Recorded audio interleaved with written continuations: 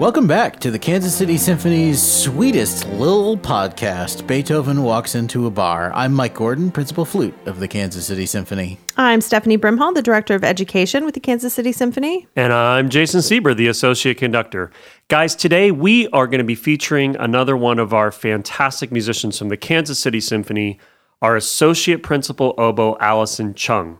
We're going to be asking her plenty of thought-provoking questions. Do we ask anything besides thought-provoking questions here on Beethoven Walks into a Bar?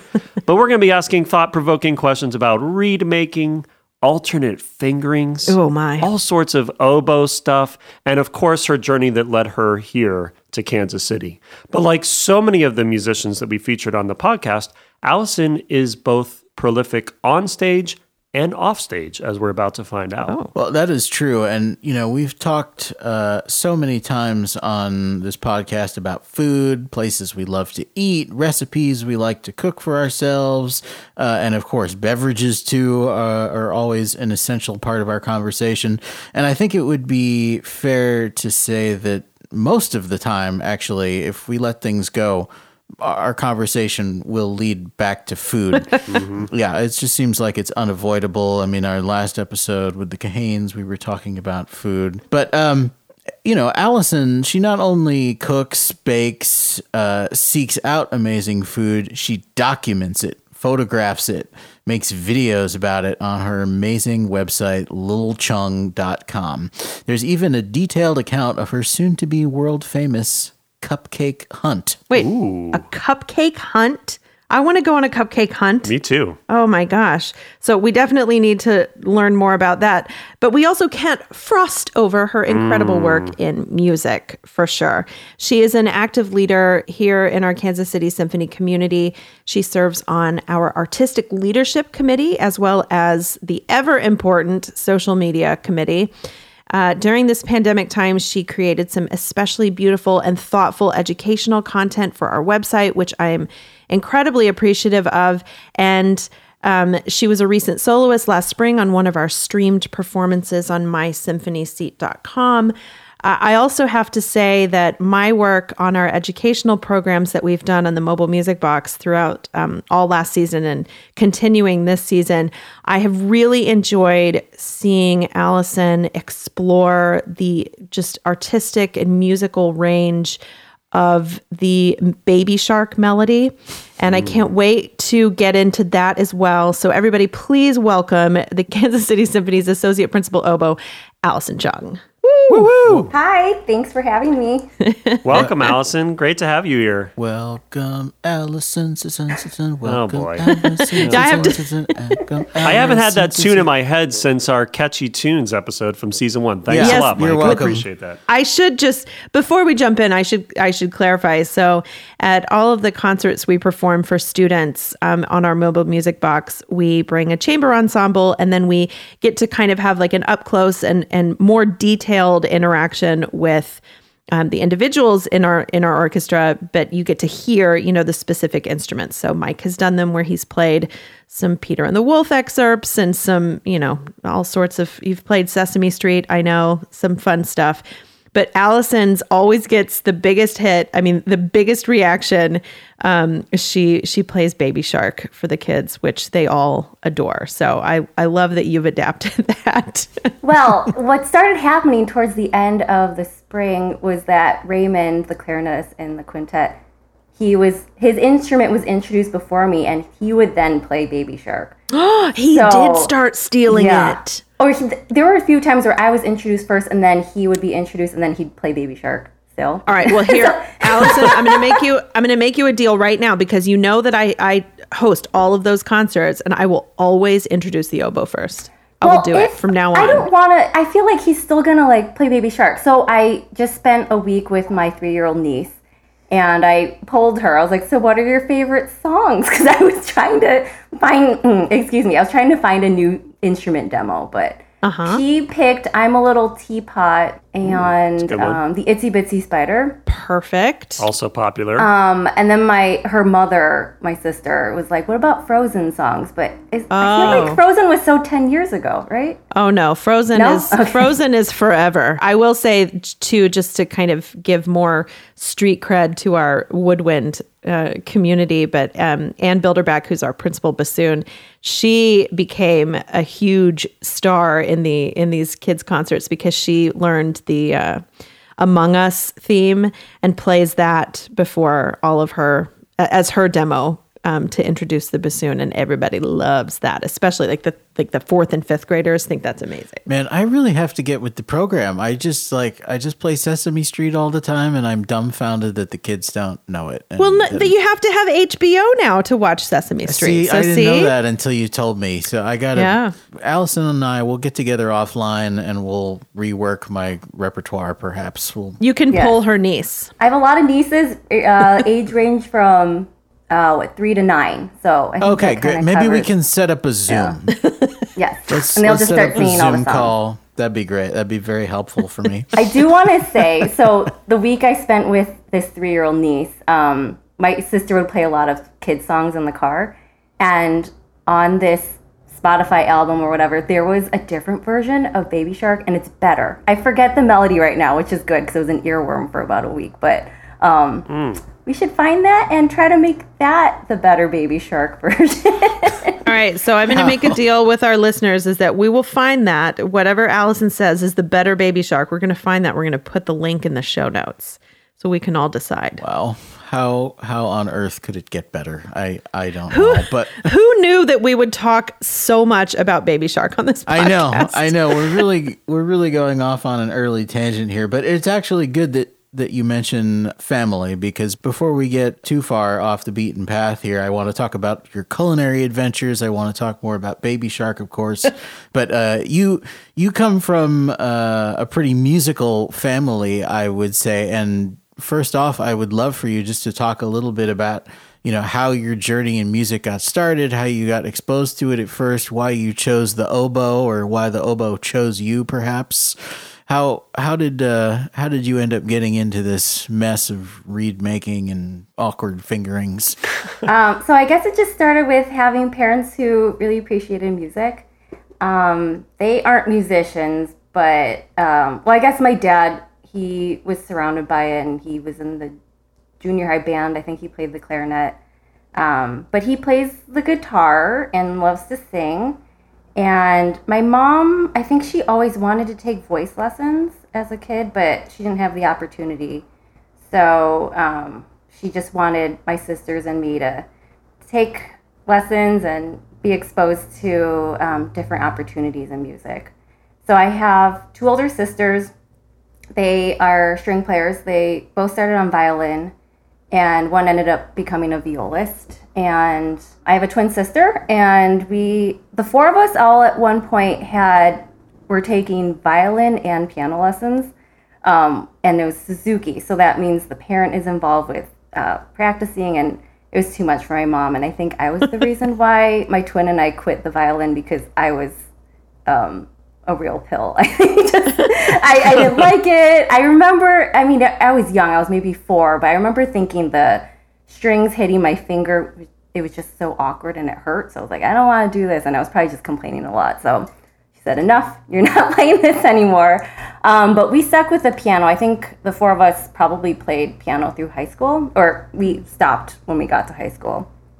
And so my twin and I were basically groupies for my older sisters when they did their musical activities. So they were part of this Suzuki violin group that toured the world, and so we would hang out during the rehearsals and watch them, and then when they got older and joined youth orchestra, we would go to their concerts. So my mom thought it was good for us to play an instrument where we could do these things, because the piano was really solitary. So she decided on the instruments we would play, and so she picked the oboe and the clarinet. And she had us each take 1 lesson on each, and then we would decide which one we wanted to play. And I think for about a couple hours, I was like, I'm playing the clarinet. And then I thought about it and I was like, what if?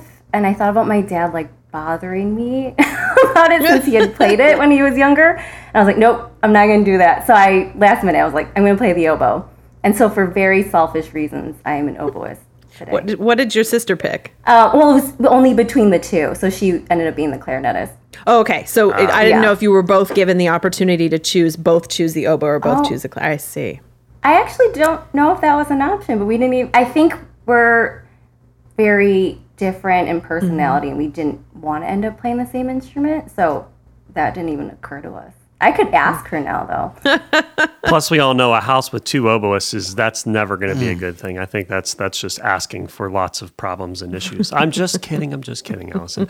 I actually know Alice, one of Allison's older sisters that she's talking about. I went to school with Melissa, great violinist. So are all four of you playing professionally now? I'm the only one playing in an orchestra.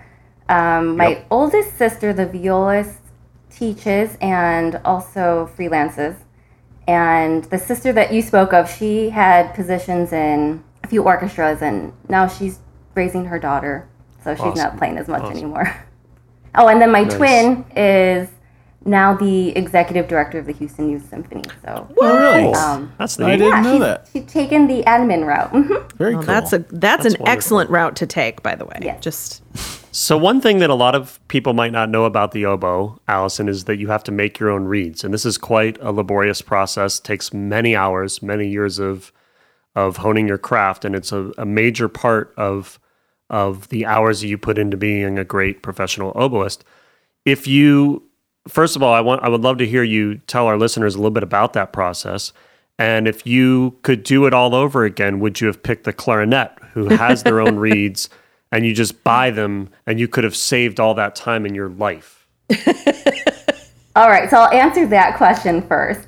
So I think what I really like about the oboe, and knowing like my skill set, I don't really have like fast fingers or like really great technique, and I think the clarinet is a little more flashy in that way. So I think the oboe suits my strength. Like I love playing slower, pretty things, and that's like all the excerpts in my auditions are like slow, pretty solos. So yeah, I don't think I'd give that up. Because going back to my twin sister, when we were auditioning for things, and she was like, your excerpts are so much easier than mine. I was like, I don't know what to say. It's a little true though. But you could maybe playing lyrically is difficult in its own way, but none of that finger noodly stuff that the clarinets have to do. Except for La Tombeau. Mm-hmm. Well, right? The Ravel. So I'm interested in hearing you talk a little bit about the reed making process, because I think a lot of our listeners don't understand, the time and the money and, the patience that goes into reed making. But just before you answer it, I'll tell a quick story. So I have a very good friend who, after 15 years of playing professionally, and he was in the field band, switched to an administrative role, and he was an oboist, and switched to an administrative role. And he was recently kind of redoing some stuff in his house, and the desk, like his reed making desk, he doesn't use anymore. He doesn't play anymore. He's put it away, but he could not bring himself to, I guess on his chair, is just years and years and years worth of string that he's tied around to wrap reeds or whatever. And he can't get rid of the string because he's it's the only proof that I have of those gazillions of hours that I spent at this desk, and I can't get rid of it, which I think is really it shows a lot of dedication, but maybe can get a little bit lonely. Yeah, I mean, he could look at it as a work of art, Yeah. I mean, I do have a bit. I tie my reeds on a C clamp. So if one day I am no longer making reeds, I could just hang that on something and then call it art. Why not? So what is that process like, though? Can you just kind of talk us through what the reed making process is? So I think a lot of people might wonder why we can't just purchase reeds at the store, and they are of very low quality. So it's better to have the control of making the reed from scratch. So I order the materials, and the cane comes in a tube form, and I have to go through steps to break it down into where it's usable to make into a reed. So first I have to break it down into smaller pieces, put it through a gouging machine, which makes it thinner. Then we put it through a mold that shapes the cane into the correct measurements. I don't really know what exactly the details of what makes it good. I probably should, but I just use a shape that I've used Just for by like a decade. feel. Yeah. Yeah. It's not that important. Yeah. So, and then what you take the cane, and what makes it a double reed is you fold it over and then tie it onto a piece of cork, and then you clip off that folded part, and then there are two pieces of cane. And then the opening, then that's the double reed part. So I just did the measurements so I could tell you guys. The surface area of the cane is 7 millimeters wide on the finished reed and about like 20 millimeters in length. So it's very small. And so I think the reason why oboe players tend to be neurotic is because it's such a small space that we have to shave off and make the right vibrations for the reed to work. So a slip of the knife can like ruin hours of work. Oh, man. And so I try not to think about it too much. I mean, if I really thought about how many hours I put into just getting to that point, I think I would have a nervous breakdown. So to make reed making a little less painful, I watch a lot of shows because I could just watch TV and then like look at the reed and make it while enjoying some Netflix. Or you can listen to Beethoven Walks into a Bar episode. I did do that yesterday. Some people do when they No, make I'm not even See? lying. I did listen to some episodes. There you go. What are you watching on Netflix right now? What is if you were going to sit down and make some reads today, what would you be watching? I'm watching The Chair with Sandra Oh. It just came out like a week or two ago, and then I listened to her Fresh Air episode yesterday. But yeah, I love her, and the show is interesting. I think it's a really quick watch because there's only like 6 episodes, is what people tell me. So I'm going to be done with it in a day, probably, if I make a lot of reads today. Yeah. You know, if I could, I want to react to 2 things that you've said so far, because of course, you know, me being a flute player, we sit next to each other in orchestra pretty frequently, as in always. So as a casual observer who has nothing like reed making to do, you know, during rehearsal or any other time, I have a lot of time just to sit and watch and see what happens with the oboes. And first I will say, I am always jealous that you all have truly the most beautiful, lyrical, gorgeous solos. And I remember listening, you know, to oboe auditions over the years, including yours, you know, where you just, you know, a flute audition it's kind of like, you know, skydiving meets Daredevil show meets, you know, Olympic race. Like everything's high, fast, and loud with a couple of exceptions. And this is just all this beautiful music. And I thought, oh gosh, I wish sometime I would get to play that. But, you know, you sit next to an oboist, and every reed, it seems like it's just one more scrape away from being perfect. You know, oboists always have reeds out at rehearsal. They're always adjusting. They're always, you know, being fussy with it, you know, because it's such a natural material, right? That's very variable, very unpredictable. And they struggle with it, and it's incredible. And then they put the reed in the thing, and out comes this incredible music. So always... there's one piece in particular that stands out to me. The Brahms Violin Concerto, which I know you know. Second movement, huge oboe soloists on auditions, always. And it's, you know, it's really challenging on the oboe, but it's just beautiful and lyrical, and you would probably never assume that it's as challenging as it is. And the thing that I sometimes do that's annoying, because, I mean, oboe players really, you know, struggle with it. And I just pick up my flute and I start playing the melody sometimes to be a jerk at break, and I just think, gosh, I wish this was my excerpt, you know. That would be so great. Like I could just chill out. I wouldn't have to play like classical symphony or something like that. Well, can I say too, just because in addition to the reeds, the instrument itself is very temperamental. So I'm a clarinetist, and oboes and clarinets are made of similar wood. But then you have, Mike's golden flute, his gilded flute that, he could play that flute for years and years and years. And especially oboes, just like reeds, they're very temperature sensitive and kind of not weather resistant at all. So things like humidity and things can change that. Can you talk a little bit about kind of dealing with that? And because I know like cracks in oboes are really common, right? And like what is and then maybe talk about like what the lifespan is of an oboe versus, Mike, how long have you been playing your flute? 20 years at least. Right. Allison, is your oboe 20 years old? No, it just turned 6, and I think even that is pushing it. So I think a professional oboist, I think I was told maybe like between like 4 and 5 years, you should probably get another one. Mm-hmm. And then what's frustrating about playing a new instrument is you have to break it in slowly so it doesn't crack. So I know Raymond talked about why the instrument cracks is because the wood expands and then it can't handle all the temperature changes, and so it splits. So oboes, I think because it's narrower than a clarinet, it has more propensity to crack. I don't know. I'm making this up. Maybe someone smarter will have a better answer. But the breaking in the instrument slowly when you first get it takes about a few months.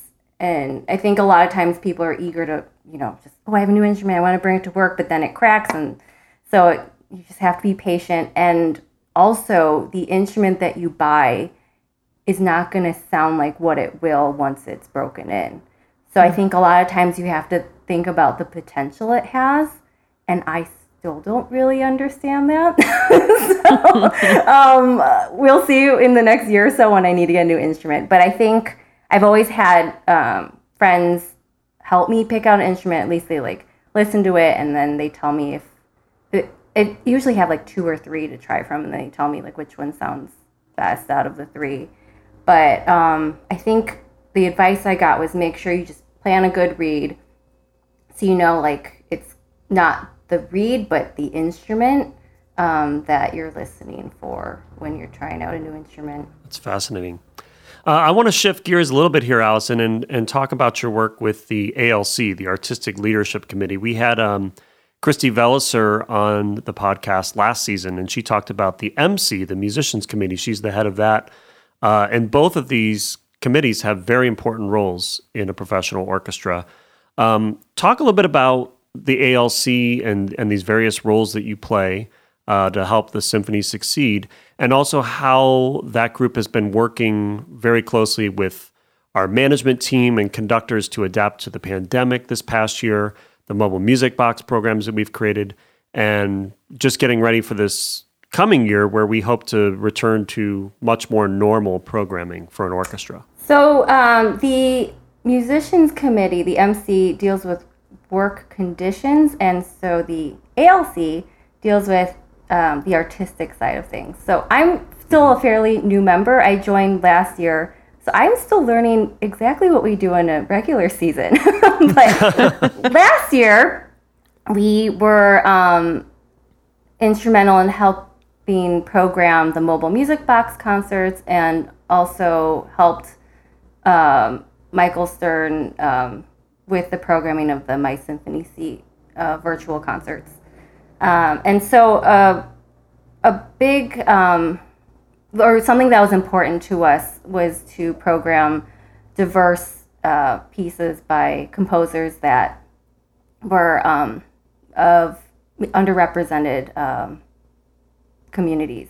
And so my group, it was, something I guess I never thought of when I programmed chamber music back in college. And so I got to learn a lot of different pieces and find really great works by female composers, Black composers, and I think the other groups too also had a good time exploring that music. Talk about that just a little more, actually, because I think it's always the case that the ALC, contributes some input into programming, but I think, if I'm not mistaken, this recent period was really unique and and special in a lot of ways because you all had pretty constant involvement and communication and collaboration with, you know, the other parts of the organization, the music director, Jason, our assistant conductor, of course, and managers. So talk a little bit about that process and just kind of having to reinvent from scratch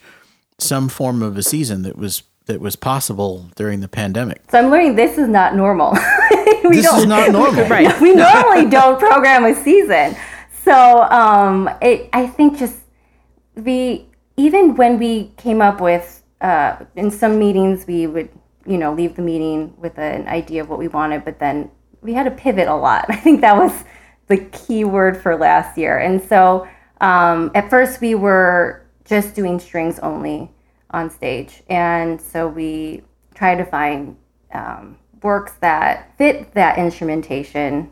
And that would be, we always have to think like, is this worth, or no, that doesn't sound right. Is this something people will enjoy? I think all music is worth playing, but we have to think about the audience too, because they might look at a name like George Walker and think, oh, I don't know who this is, but you know, we want to present them with something that they'll want to come back to and maybe explore on their own music by him.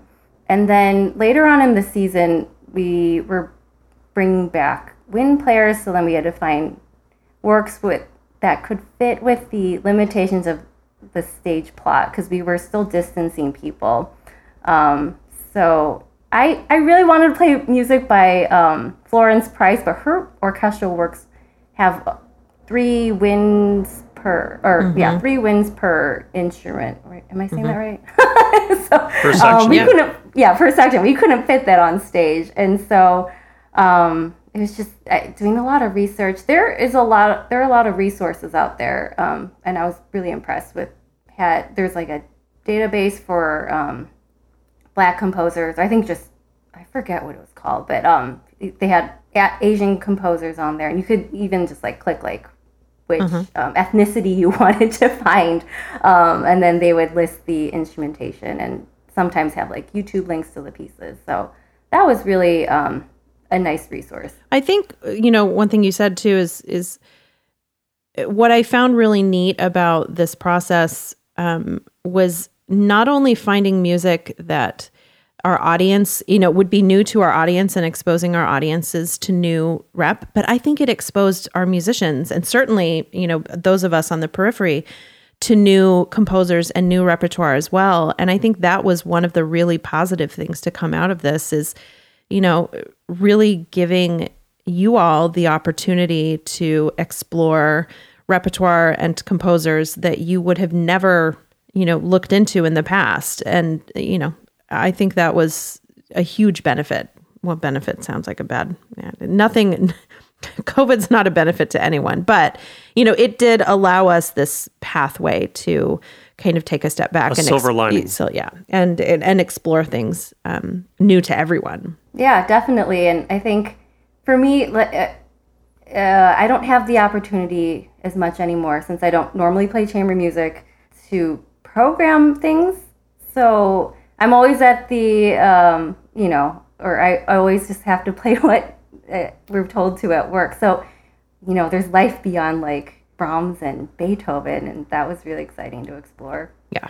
I will say that during normal times, you know, I'm thinking about before the pandemic and now coming out of it, the ALC has also been especially helpful just as a wonderful group of people to give more feedback. You know, programs that I've come up with or Stephanie and I have come up with together, we do present them to the ALC to get feedback. And 9 times out of 10, everything is fine. But occasionally someone catches something that maybe we didn't catch. That, for instance, we just played that piece last year on a family program, or this is too brass heavy. The brass are going to get completely worn out, and the night before they're playing a very difficult opera where they're going to be worn out, or something like that, you know? So the ALC is very helpful in thinking about, you know, you mentioned the MC is about working conditions, but the ALC thinks about things from an artistic standpoint, not just of what is the best thing to present as an orchestra and for our audience, but also those other considerations of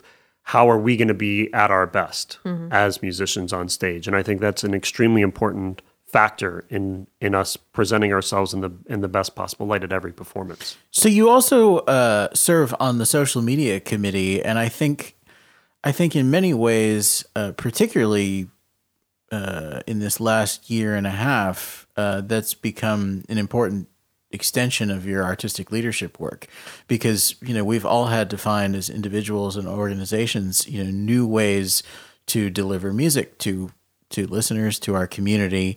And I think certainly for myself as an individual, social media has become an important part of that in a new way for me. But, I fully admit I was and still am pretty much of a Luddite when it comes to social media. And you have a lot of experience with it, partly through your own website, which we'll talk about, but through music as well. And I think you're the perfect person to be helping us lead this effort. So if you would talk a little bit about how you worked with social media to help us get our music and our message out there, and how you kind of envision it as a tool to complement the things you do on the artistic leadership side. So since we weren't able to perform regularly, it was important for us to connect with the audience, and through Facebook and Instagram, it was the perfect way to still tell everybody, hey, we're here still making music, and we want to, share our music with you virtually, and even though we can't perform on stage. So we asked the musicians if they wanted to share anything right when the world shut down.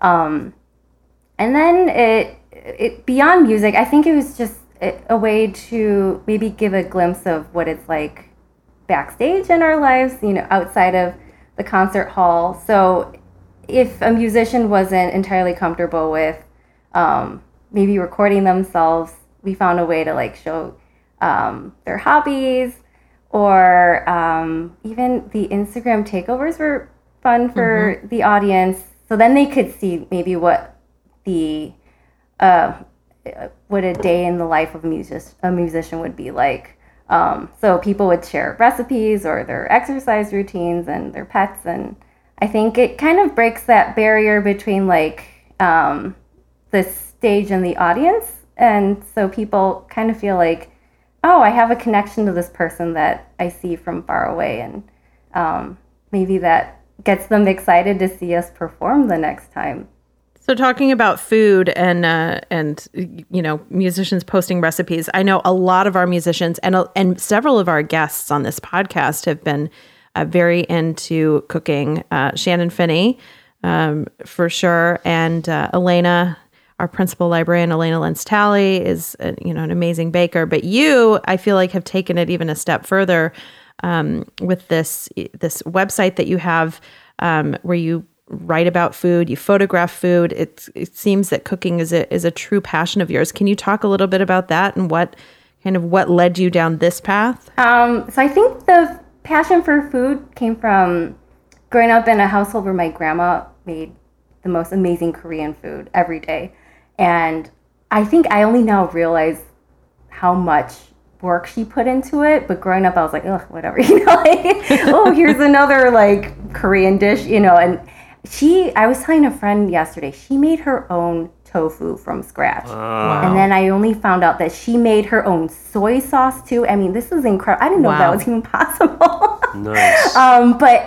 And my whole family, we love to eat. And there was a point in college where I was in a chamber group, and it was a quintet, and the 4 other people in the group were talking about how they hated eating, and they just ate because they had to. And I was like, what is this? I don't know what that means. Yeah. Where's the joy in life? Speaking a foreign language to me. So, just growing up in a family that loves food so much, and I think because my grandma cooked for us, we wanted to find our own voice, I guess, in cooking. So, a few of my sisters and I love to bake, and that was something my grandma didn't do. But I think because she didn't, that's why we wanted to. And I don't know, I can't speak for my other sisters, but I'm very hesitant to make Korean food because I don't want to spoil the memories of her good cooking with my poor, recreations of the dishes she made. And she's no longer around, but we also don't have the recipe she had. So those were all lost. And my mom just says, just Google it. So they're not ever going to be exactly like grandma's dishes. But any good, and maybe your grandma was like mine, any good grandma dish, like it was never like precise, like a half teaspoon of this and whatever. It was like, put this in until it feels moist enough, and then add a little of this to like, until it feels right. Like add a dash of this. My grandmother's recipes were never precise. It was all in her head and her, like the feeling, when she was actually cooking. Yeah, so I guess I might not have ever been able to recreate them if she even gave me the recipes. There you go. And if you do, they're never going to be as good, right? Yeah, I mean, we never make anything as good as our grandma did, obviously. I did try to make my first batch of kimchi like a month ago, and it was passable, but I don't think I'd feed it to anybody else. Only like it was edible for me. But I'll try again. It was, my grandma made good kimchi, and so I was just trying to like get the memory from that by making it, because this was made with green cabbage. Normally it's made with Napa cabbage, and I don't think they sell that anywhere or even have it at restaurants. So I was like, I'm gonna try to do it, and I think I need many more trials with that recipe. Well, we will volunteer ourselves. We'll volunteer ourselves to be like test kitchen for you. So anytime. Okay. I'm here to strongly endorse Korean food of all sorts. Absolutely. I'll just put all the kimchi in the work fridge and then stink it up, right? And people could just take a jar. There you go. Yeah. As long as the nice thing is the work fridge is downstairs where all the musicians are, so you can leave it down there. It won't bother me in the upstairs at all. That's fine. I think part of it is, this is just my perception from having met some Korean moms and grandmas along the way that like to cook. The whole cuisine is basically founded upon having various bubbling pots going like almost 24/7, right? Yeah. I don't know. That's what I always see. I don't know what's going into them or coming out of them. And then, at various times of day, meals appear, but no matter what is happening, pots are bubbling somewhere. Yeah. I didn't realize my grandma would cook things for like 18 plus hours. And I tried to make this beef broth over the winter, and I was like, I can't sleep with this smell. Just it would go waft into my room, and I don't know if I'd really want to do that again. I don't think I have the patience, but Korean food, I think you have to like develop the flavors over time. So it's a slow cook. Anyway, getting back to why I have the website. So I think it's mainly because my memory isn't great anymore, and I'd like to document things so I could go back and remember things. So I had this summer in Chicago, I was playing with the Grant Park Orchestra, and I wanted something outside of making reeds and learning music because that was stressful enough. I needed a little bit of joy in my life that summer. So I remember just like, this was maybe a few years into the cupcake craze. And so I was like, you know what, I'm just going to like explore the city and go to all these cupcake bakeries and document it. So that's why I started the website. And then I had like a whole rating system. And I maybe went to like 20 bakeries that summer. Had some pretty bad ones, but also some pretty good ones. At this point, it's really hard for me to eat a good cupcakes. I've eaten so many. So most of them are mediocre. And my favorite cupcake was in Seattle, and I only just learned that bakery closed. Oh, so, no. Yeah, it's really sad. So I'll have to find another great cupcake bakery. But if I want to plug any good ones for Kansas City, I really like Dolce Bakery and Bloom Baking, which is in the River Market. Those have pretty great cupcakes. Good recommendation. Now, have you found any recipes for yourself that stand up to some of the best cupcakes that you've had? Have you ever made a cupcake for yourself that you're like, this is one of the best? Yeah, you kind of went on a chocolate chip cookie exploration too on your blog. Oh yeah, that was because I was like, I need a distraction from winter because I hate winter. But cupcakes, I think I because now I'm so picky when I eat them, I don't want to make them because for fear that it's just not going to be worth the time and effort. But there is a really good cake recipe from King Arthur Flour. It's just a classic birthday cake. So it's yellow cake with chocolate frosting. And I've made them into cupcakes, and it's really good. It's simple. It's like no frills, but sometimes I don't need something fancy. I just need it to taste good. So I recommend that, and then you could add some flair and with sprinkles on top. But I don't think sprinkles really add anything. Just a little visual, eye candy. Less is more. Mm-hmm. Less yes, is more. Less is more. Well, all this talk about food is making me hungry. But I'm curious, Allison, when you're eating all these amazing creations that you are making on your food blog, what do you like to drink with them? We always ask all of our guests, what's your favorite beverage? And then if you were sharing that beverage and perhaps a cupcake with Beethoven, what would you ask Mr. Beethoven? So I'm not sure this pairs well with sweets, but I really like a Negroni and anything in the Negroni family. So like a Boulevardier. Yeah. I think I've had it with tequila, but I'm not even sure what that's called. But Campari, sweet vermouth, and then liquor of choice. So, and then when the world shut down, I realized how easy they were to make. And so I just bought the ingredients because I don't normally make myself cocktails, but Negronis I can make. Nice. And so the question I would ask Beethoven, I was trying to think like maybe something like oboe specific. And so I would ask him, so I know he used the English horn in a couple chamber music pieces, and they were always in the setting of two oboes and an English horn. But maybe someone can correct me, maybe he wrote other pieces for English horn. But I would ask him why he didn't want, or if there was a reason why he didn't use the English horn in an orchestral setting or in any other pieces. Yeah, because Berlioz did shortly after that with his Symphonie Fantastique. So that would be a good question to ask. Indeed, and he added piccolo to the orchestra, of course, but not the English horn. And I'd much rather hear an English horn than a piccolo if it was up to me. But well, this has been a great conversation, but our loyal listeners will remember, even though it's been a little while now, that for all of our guests from the KCS family, we like to play a little game called Bar Talk. And since we have a real live food blogger here with us, and the three of us hosts certainly aren't shy about expressing our own opinions on food, we're going to play a special edition of Bar Talk that I call Make It, Buy It, Try It.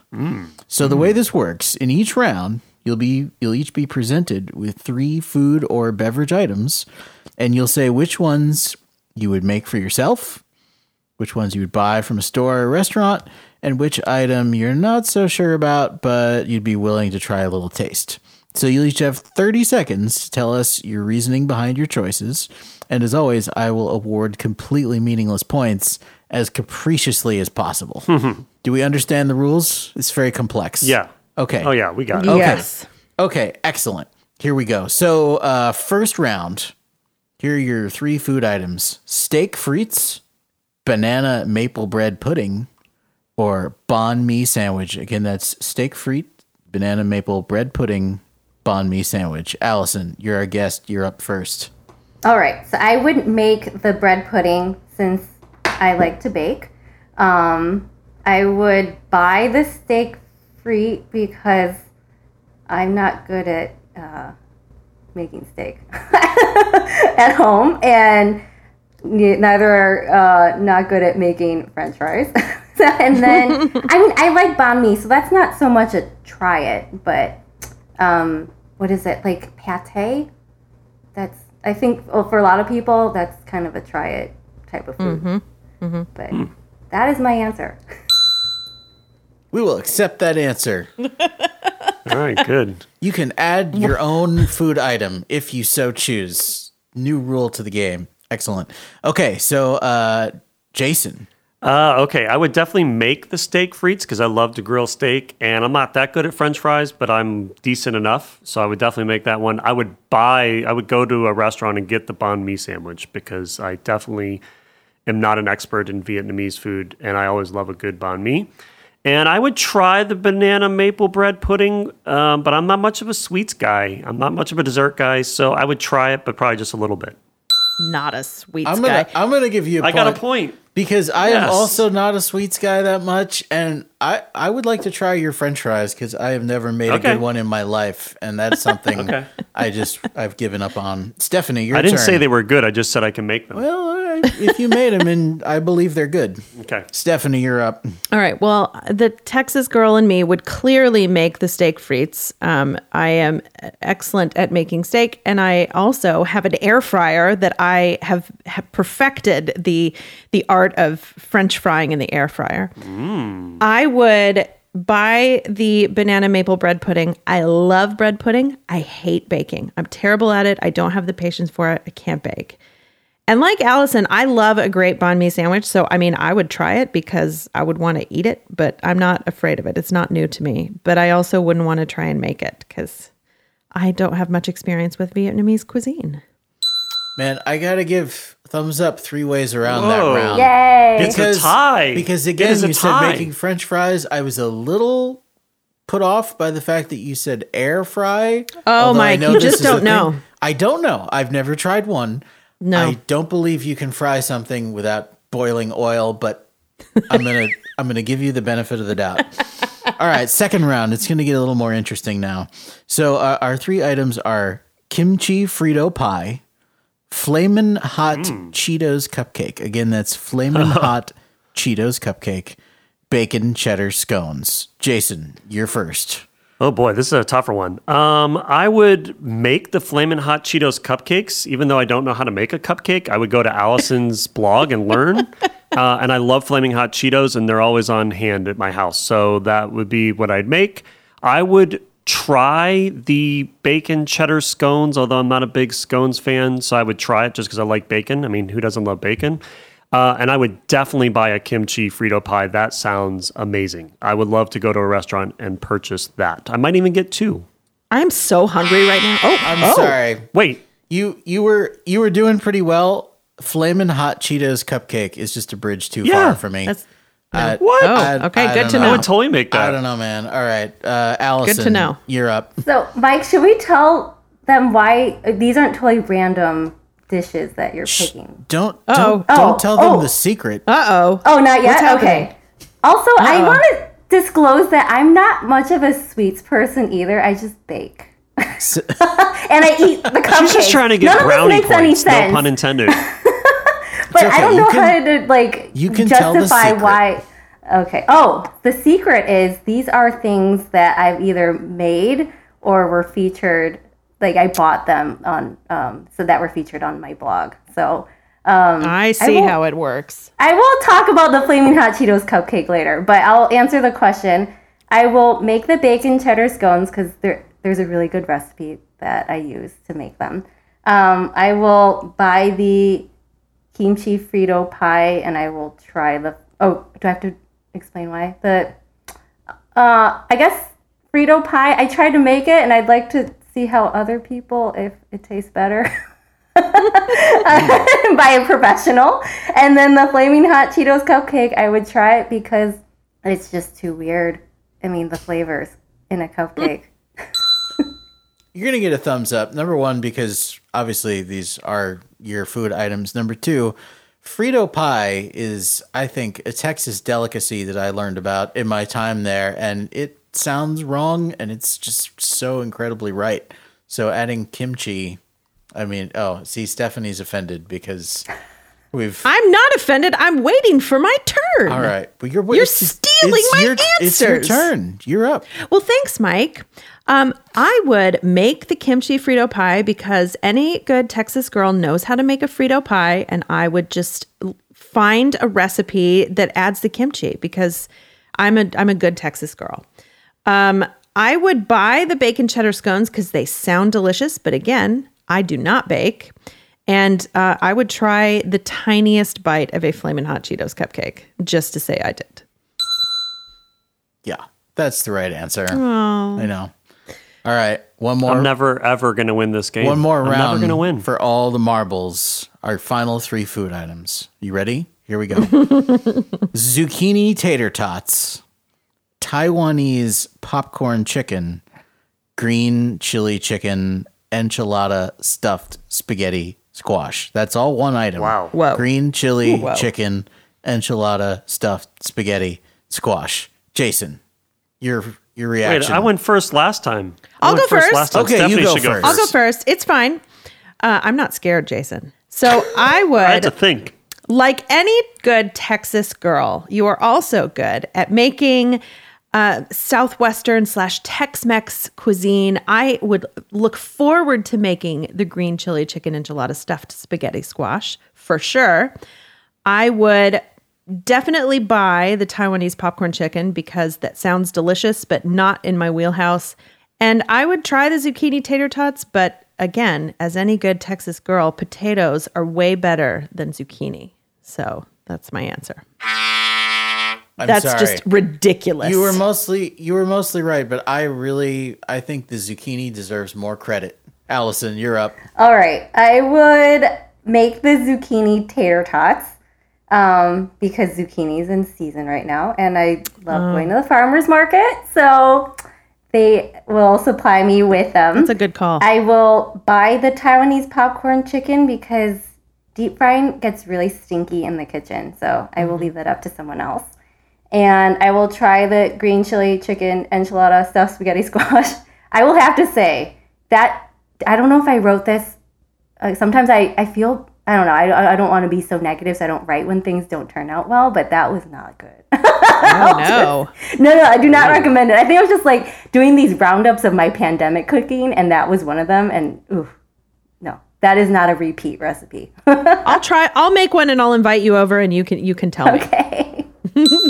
All right, Allison gets points for honesty and, because she's the guest. Now, Jason, it's all about pride now. Well- You can finish strong. I think I need at least like 2 points, maybe 3 on this answer, so I better give really good answers. All right, I would make the zucchini tater tots, and then I would bring you some, Mike. I'd bring you a huge bowl since you like zucchini, and they would be delicious. I would buy the Taiwanese popcorn chicken, and I would bring that over to your house as well, and we'd share that, and that would be delicious. I would try the green chili chicken enchilada stuffed spaghetti squash, because it sounds interesting, but I would only try it because my wife makes the best green chili chicken enchiladas, and she also makes really good spaghetti squash. So no matter how good this would be, it would not be as good as my wife's. So I would try it, but No, that's Yeah. that's a. And Can I get multiple points? If I could make my phone ding fast enough, I'm giving you 3 points for that one. 3 points! Yeah. Yes! Yep, because good argument, and you also made a plug for your wife's enchiladas, and you kissed up to me a little bit. So I did. That's the trifecta. Well, So what's the point total here? our producer Tim has our tally. Whoa, comeback win for Jason with 3 points. He's tied. It's the first time. He's tied. It's the He first didn't time I've ever win. won. He's tied. It's tied I got- with Allison.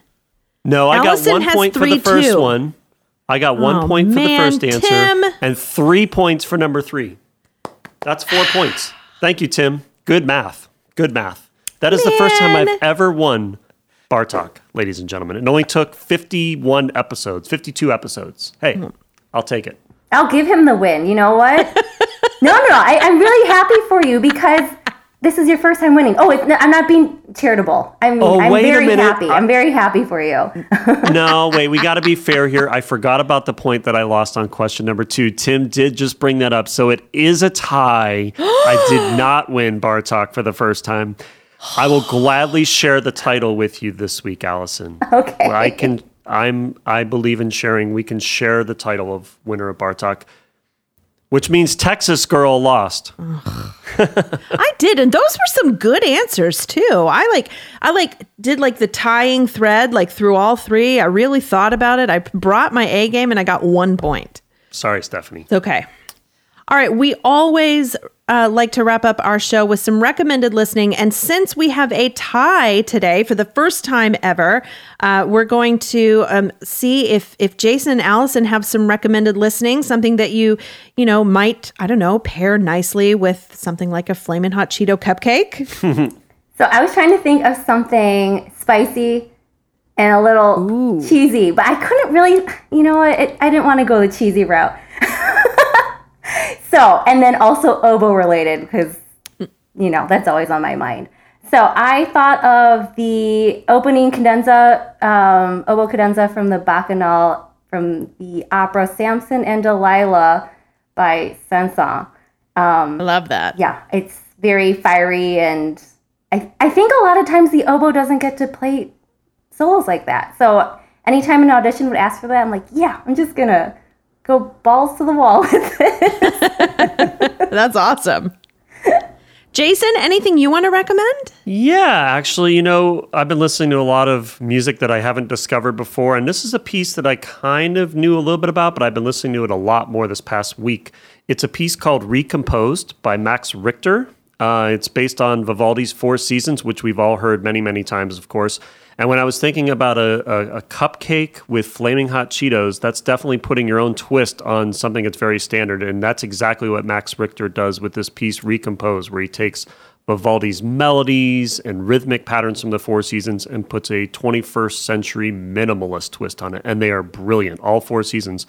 There's a recording with Daniel Hope, the violinist, and the Konzerthaus Kammerorchester from Berlin that's available from Deutsche Grammophon. So we'll put that in the show notes as well. Way to put that together, Jason. That was nice connection. Congrats on the Thank you. Oh, wait, on the tie, not the win. Oh, thank you. Thank you, Texas girl. Thank you.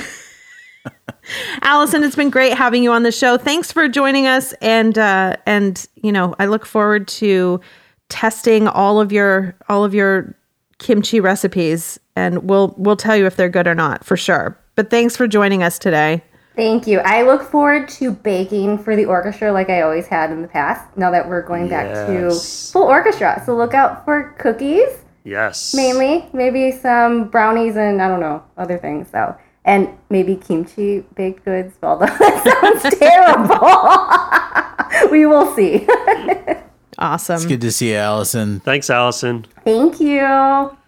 Well, on our next episode, we're looking forward to ticking off a first for this podcast. It will be the first time we have had a guest back for a second visit, and we figured if we were going to do this, we'd better start with our very own head honcho music director, Michael Stern. We'll talk about the exciting season ahead and how the creative process of programming has been shaped by events of the past year and a half. And we'll have a special edition of Bar Talk that brings together two fundamental elements of the human experience, music and bread? We'll have to see how that goes. Next time on Beethoven Walks into a Bar.